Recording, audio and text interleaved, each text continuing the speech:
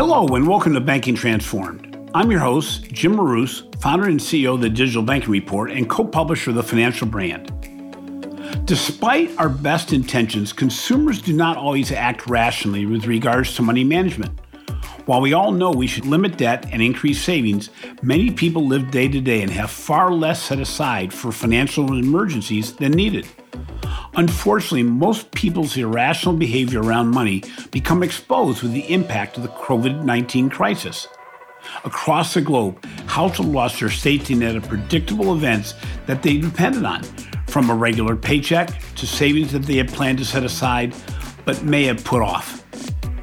Today's guest on the podcast is Dan Ariely, one of the foremost researchers of behavioral economics in the world, a prolific best-selling author, fintech advisor, and professor at Duke University. Ariely discusses why humans don't always act rationally about money and the result of this irrational behavior. He also shares his thoughts on how consumers and financial institutions can recover from the challenges brought on by COVID-19.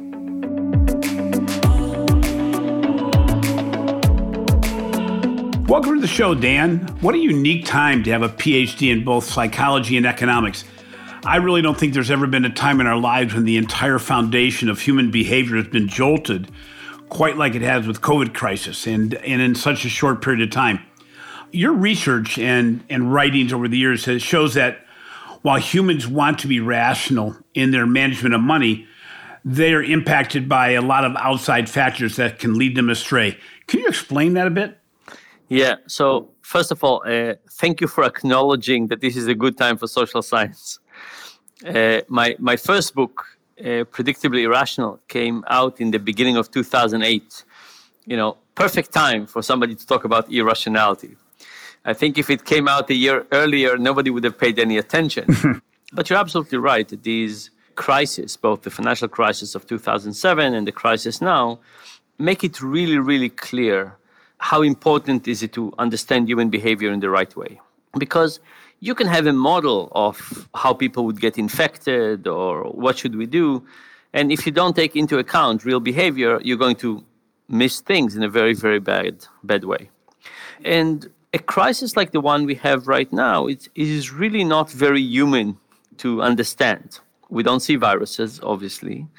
The effect of getting infected is delayed. Right? So you say to yourself, oh, nothing happened to me. I shook somebody's hand 2 days ago. Nothing happened to me. And then you create a sense of confidence. But the consequences are dire. Now, if we try to focus on the financial consequences, first of all, there's a question of the stock market. And you can say, okay, if you're a regular Joe and you have money in the stock market, what should you do? And my general advice is two. Don't do anything and don't look. And I'll tell you why. Let's divide people into three types. Type 1 are the people like me. I don't have any unique knowledge about what's happening in the stock market, and I don't think I have a unique knowledge about the stock market. I'm basically generally informed, but I don't think I'm particularly qualified to understand things better than everybody else. So that's the first type. The third type, I'm jumping, are people who have unique knowledge. And there are very few of those, maybe a couple of dozens in the world, right? People who really understand things in a much, much better way than everybody else. And then the second type are the people who are like me, who don't know much about the stock market, don't have a unique position and so on. But those people think that they do, right? So we have the people who really know something about the market and recognize it. We have the people who don't know and know that they don't know.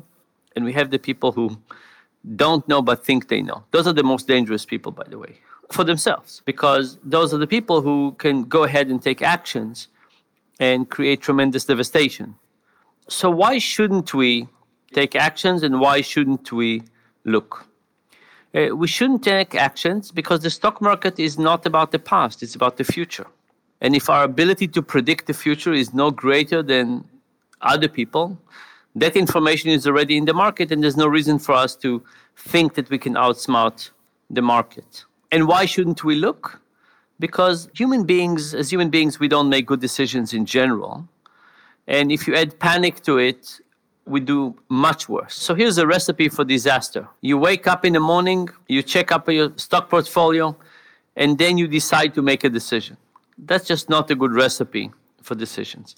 If you think that something is going up or something is going down, or you have a unique view and you think you know something, maybe you should make a decision, but you should certainly not look. And we see people looking all the time, obsessively, looking at the media, at the count of how many corona tests we have and how many people have been tested positive and how many people have died and what's happening to.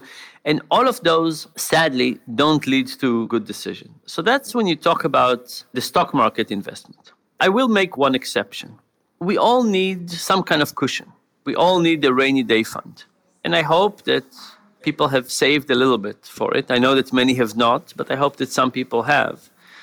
And the people who feel that they don't have enough of a cushion and they say, okay, I want to sell a little bit of my portfolio to have a bit more of a cushion to make me feel comfortable, not as an investment strategy, but as a rainy day fund, that I think is understandable. Even if they're going to lose money and get out of the market at this right time, if somebody is saying, I need some cash just to feel that I have a month or two of money that I can live on, I think that's reasonable. So looking at what you're talking about there, which really balancing the rational with the irrational, I know that's pretty much what you've been writing about for years around the behavioral economics. What actually got you interested in behavioral economics to begin with? So actually it was sad on a personal level, right? The corona crisis is very sad on a general level right now. I was badly burned when I was 18. I was in an explosion and about 70% of my body was burned and I was in hospital for almost 3 years. And hospitals are amazing places to see irrational behavior. And in my particular case, it was the question of how the nurses took the bandages off me and of other patients. And you can imagine burns, right? You have no skin, bandages adhere to the flesh. It's incredibly painful. And ripping them off is something that they have to do daily. They have to take the bandages off, put new ointment, wrap it again, take the bandages off the next day. And the nurses believed that the right way to minimize the overall pain was to get it over and done with. So they would rip the bandages one after the other, as fast as possible. And because I had 70% of my body was covered with burns, it took a long time. But they tried to minimize the duration. But having those high moments of intense pain was just unbearable. And I tried to get them to do it slower. And they said, no, the right approach is the fast approach. And then when I left the hospital a few years later and I started studying at the university, I did some experiments. I basically brought people to the lab and I delivered pain to them in different ways. Long, short, high, low, going up, going down, up and down and up, all kinds of versions. And what I found at the end of this was that the nurses were wrong. If you think about the overall pain of an experience, if you make it twice as long, you don't make it twice as painful. But if you take something and you make the amplitude, the intensity higher, you really made it much, much worse. So think about our discussion.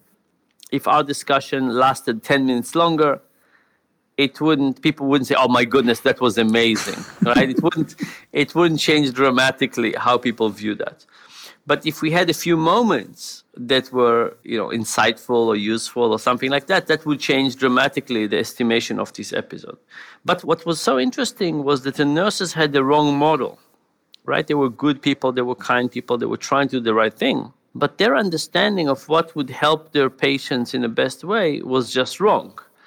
In the same way that lots of professionals have. We have intuitions. And what social science shows is that our intuitions are often not aligned with reality.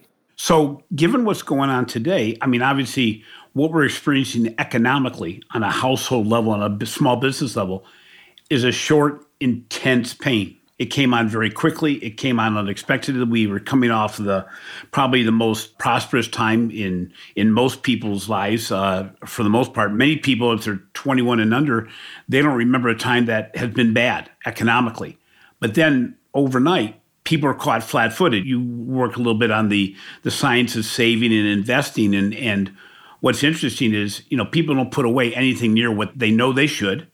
they don't act rational. But with this quick jolt, this quick negative situation that's happened, what have you seen in the behavior of people recently with regard to their economic situation? So as you know, I work very closely with a company called Capital, with a Q. And through them, we have looked at financial behavior. And maybe a couple of words about Capital. What Capital tries to do is to help us live according to our goals. So here's what happened. When we think about spending money, there's really two questions. Spend now versus spend later. Saving is spending later. And what to spend money on. But the reality is that we can have goals, but the world wants to derail us from our goals. So imagine you go to the supermarket and you have a plan of what you want to spend and what you want to buy. The supermarket also has a plan. And the supermarket plan is not your plan. It's a different plan. And they want you to spend more and on different things. And they have an advantage over you. And their advantage is that they organize the supermarket. So you're playing in their game, in their rules. So they decide what's in the end of aisle display and what's at the height level and how to present prices and all kinds of things. And we end up making decisions that are not in our favor. So what Capital does is to try and help us set up our goals for now and for later. What do we want to spend money on? And help people get closer to those goals. And you do that by setting goals and having money automatically go to them. For example, if you think that just by having money in checking you're saving, you're not. But if you move the money every week to a different account, there's an odds that you will actually save money for a rainy day. So Capital has been at this for a long time. And what we saw with the corona crisis is that many more people are adding emergency savings accounts. Now, you can say, oh, it's a little late. And it's true, it is a little late, but it's not 0 or 1. Even if you're late, it's a good opportunity. And the corona crisis has created one more thing, which is our life has changed in such a tremendous way. We have now probably months of going out less, right? All of a sudden, it's going to give us a tremendous opportunity to figure out how did we get to our level of spending and what do we enjoy and not enjoy. So with Capital, we did a study about a year ago. We showed people 40 of their recent transactions one by one. And for each of them, we said, to what extent was this a mistake? And Jim, what do you think was the category that people thought was the most common category for mistakes? Food? Yes, going out. And the reason, by the way, is that going out is a fine activity. It's wonderful. But we go out and we're at the mercy of the restaurant. And we end up drinking too much and eating too much. And the next day we regret it. So there's lots of terrible things to say about this crisis. I think the good thing is that we're financially stressed, but we're going to have a time when our lives are going to be different. There's not going to be live concerts or sports event. There's not going to be going out that much, right? Things are going to be very different. Certainly not traveling abroad and maybe not even vacations. And it might help us go back to what are the kind of things that actually make us happy. And I hope it's okay. I wanted to ask you, for you, what have you learned about yourself, about what brings you happiness and joy and money in the last few weeks? Oh, yeah. I mean, I pivoted, as they say. I used to do quite a bit of international speaking, but immediately upon shutting down of events and shutting down of engagements such as that, we found that organizations were asking us to write white papers, which was content that could go out to their clients and their companies that they serve, the banks they serve. And all of a sudden we realized, or I realized over the last couple of weeks, that being home is pretty good. And my desire maybe to get on a plane will still be there, but my desire to be in front of 5,000 people in an audience is probably going to take a lot longer for me to find that appealing. So the smaller engagements, the writing at home, the home base, and getting to know your neighbors. I mean, it's all changed. But it's interesting because when you look at this, when you talk about building new savings plans, what Capital does, that's quite a bit like what happened in the Depression with our parents. Our parents, we had the cookie jars on the counter. each one for a different event. One was for vacation. One was for, going out to a dinner maybe. And each one was set aside. But that was a post-depression movement, which in a way, and as you said, it's going to depend on the length of time, how much our behaviors change. But this will not go away as from memory. And as you said also, the behaviors as related to the disease itself are going to help impact that longer term. Because, my question was not, when will stores open again? It's when will I want to go to a store again, which is completely different. Yeah.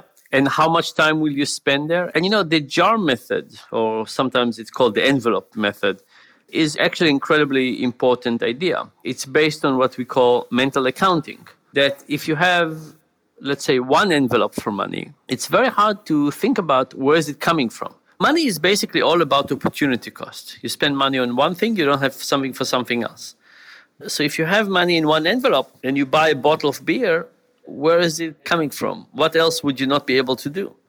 But if you have it in a subcategory and you say, this is money for beer and coffee, let's say, if you're consuming it, there's less. So you understand the consequences. It actually helps you stay aligned to where you want to be. So there'll definitely be less income coming in, and we have to get used to it and think about that. But we also have a really good opportunity to examine our spending. At the end of the day, saving is what you have left after you finish spending. And this period now is a good period to reflect and say what brings us happiness. I can tell you that personally, I didn't think I'm a nature kind of a guy. I love cities, or I thought I loved cities. But now I'm in a house with a yard, and all of a sudden I find myself incredibly drawn to sitting outside and touching the grass. It just surprised me. So I think it's with all the terrible things that will happen, there will be some good things. And in terms of our financial lives, I think that's one of them. The other thing that I hope will happen is that we will stop competing on spending. Take, for example, something like kid's birthday party, right? So one kid has a cake, the other kid wants a clown and a cake, and the other one wants a clown and a cake and 2 balloons. And there's a competition for birthday parties. But now there's an opportunity to reset it, right? And basically said, okay, let's just calm down and let's not compete in the same way for those things. So I don't doubt that this crisis will last for a long time. The economic devastation is going to be harsh.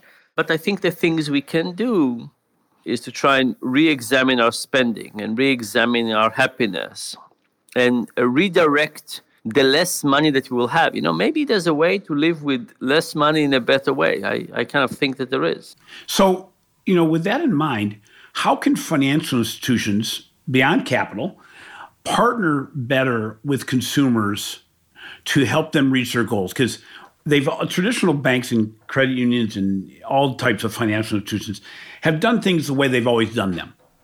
Right now, they're being disrupted. They have an opportunity to reset their own models and to find ways to help the consumer, because the consumer is right now quite desperate, without a doubt.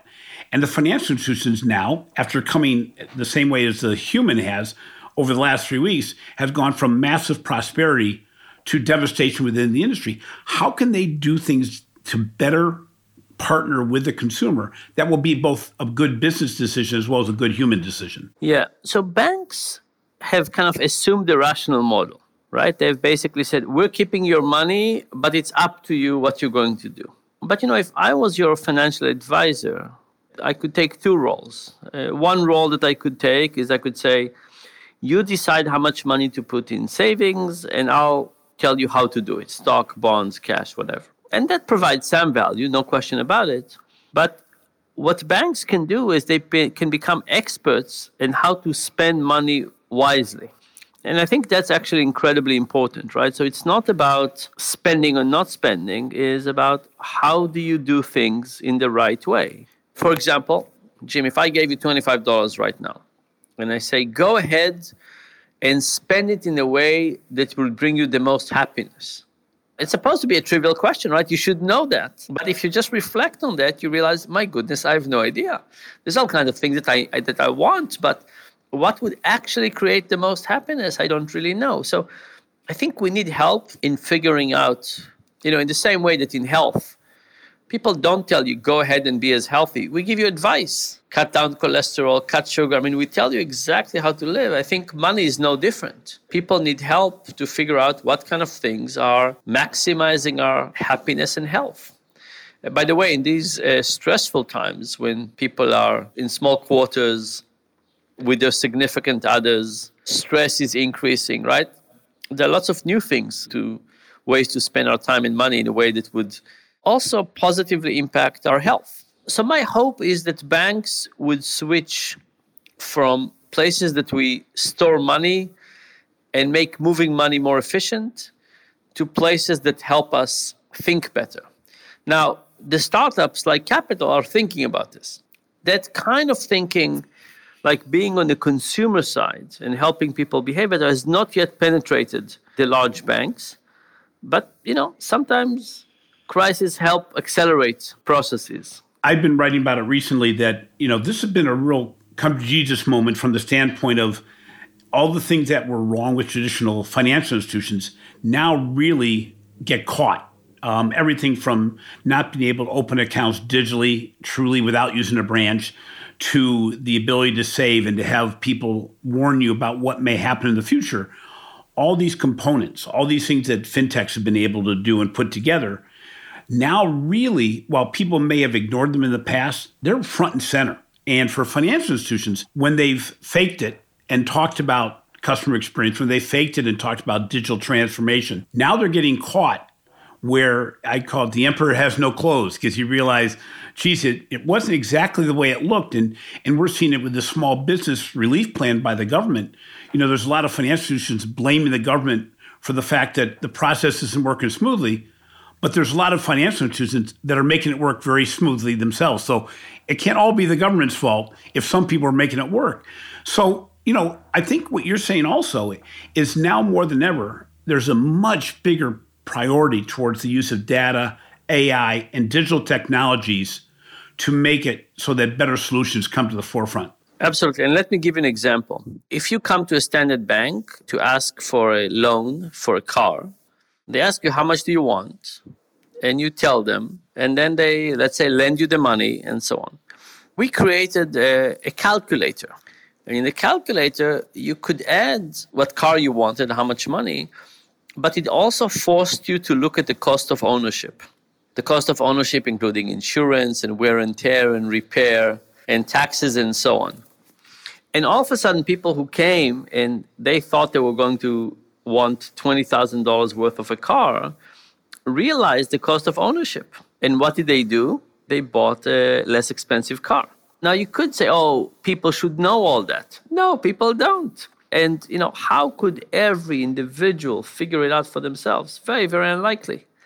So banks need to do an extra step, helping us understand the consequences of our financial actions and help us make better choices. So you had a TED Talk called Designing for Trust, where you talked about the fact that a lot of us take for granted the trust we have in entities and other people and all that. How do you think an event like COVID could possibly impact the level of trust we have in our financial institutions that really are possibly in many ways showing that they're not there when we need them the most? A good example is financial institutions that were more than willing to lend money to small businesses 3 weeks ago now have shut down the spigot in a lot of cases, and for good reason. But it's like the stockbroker that always called you when things were going well, but haven't called you since 3 weeks ago when the market went south. How do you think events like COVID will impact trust we have in what can be considered some of the most trustworthy organizations in our lives? So trust, as you said correctly, is a crucially important lubricant for life, right? Think about how your life would look like if you didn't trust your significant other, or if you didn't trust your neighbors who come in to check on you, or if you didn't trust your colleagues at work, right? We do all kinds of things with tremendous amount of trust. We leave our backpack. Like, I don't know if it ever happened to you, but in an airplane, you tell somebody, watch my bag, I'm going to the bathroom. What you're telling them is, this is the right time to steal my backpack. I'm going to be gone for a few minutes. But we have this tremendous trust. But trust is very hard to create and very easy to destroy. And If you think about the bank and an individual, there's a real question of what's the relationship there. And if the relationship has trust, then, and look, here's one thing.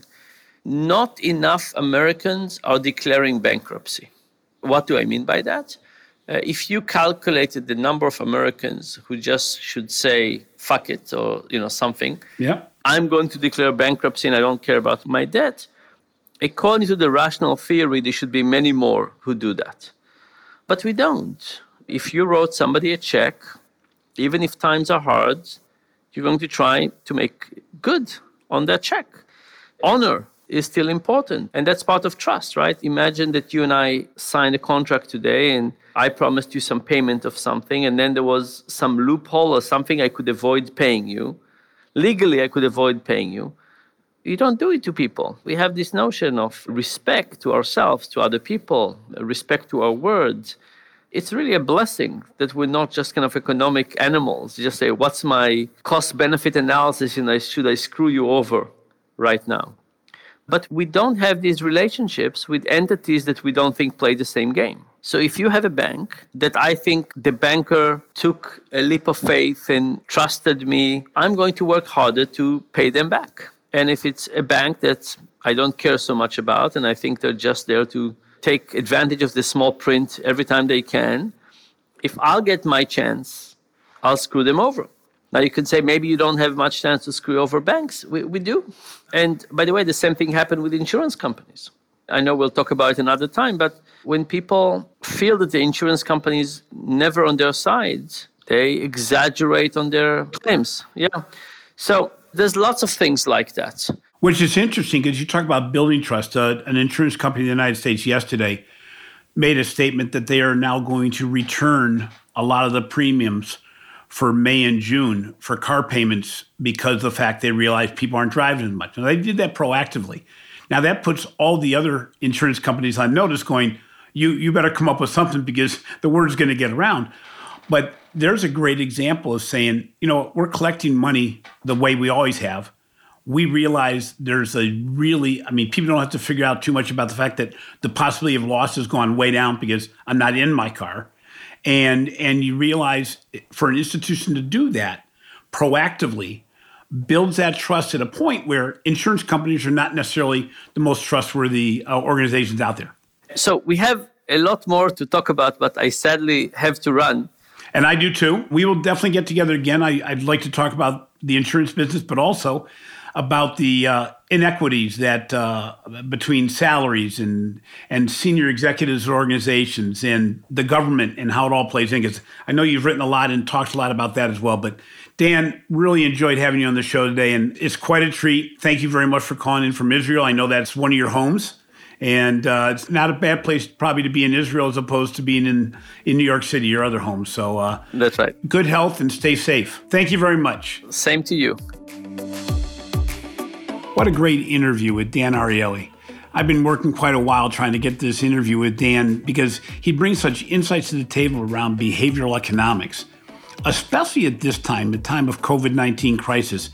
It is amazing how consumer behavior, as well as institutional behavior, has changed. Based on his insights and with his reflections today, I think we can see that there's a lot of opportunity for growth. Consumer behavior may be driven more towards savings, even when there's less money available. In addition, financial institutions are going to find that the application of data and AI for the benefit of the consumer may pay off in both trust and new business. Thanks for listening to Banking Transformed, rated as a top 5 banking podcast. So many of you have taken the time to give our show a 5-star rating. We really appreciate it. If you are not one of these people, we would still appreciate if you would give our show the 5-star rating. While it only takes a minute, these ratings are very important as we try to expand the distribution of Banking Transformed to more potential listeners. Also, be sure to catch my recent articles on the financial brand and check out our research we are doing on digital transformation, retail banking innovation, the digital customer experience, and financial marketing for Digital Bank Report. This has been a production of Evergreen Podcast. A special thank you to our producer, Leah Longbreak, and our audio engineer, Sean Rule Hoffman. I'm your host, Jim Marous. Until next time, have a great week.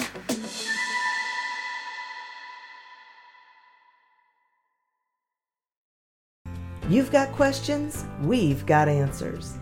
Business leadership, ownership, and sales can be challenging. Tune into the Accelerate Your Business Growth podcast to learn from the world's experts. Join me, your host, Diane Helbig, as I chat with people who have expertise in various areas of business. You'll enjoy the lively conversations that are focused on providing you with the ideas, tips, and suggestions you need to realize greater success. Get what you need for your business when you need it from the people who have the answers. Accelerate Your Business Growth is part of the Evergreen Podcast Network and is available on Apple, Spotify, or wherever you listen to your favorite podcast.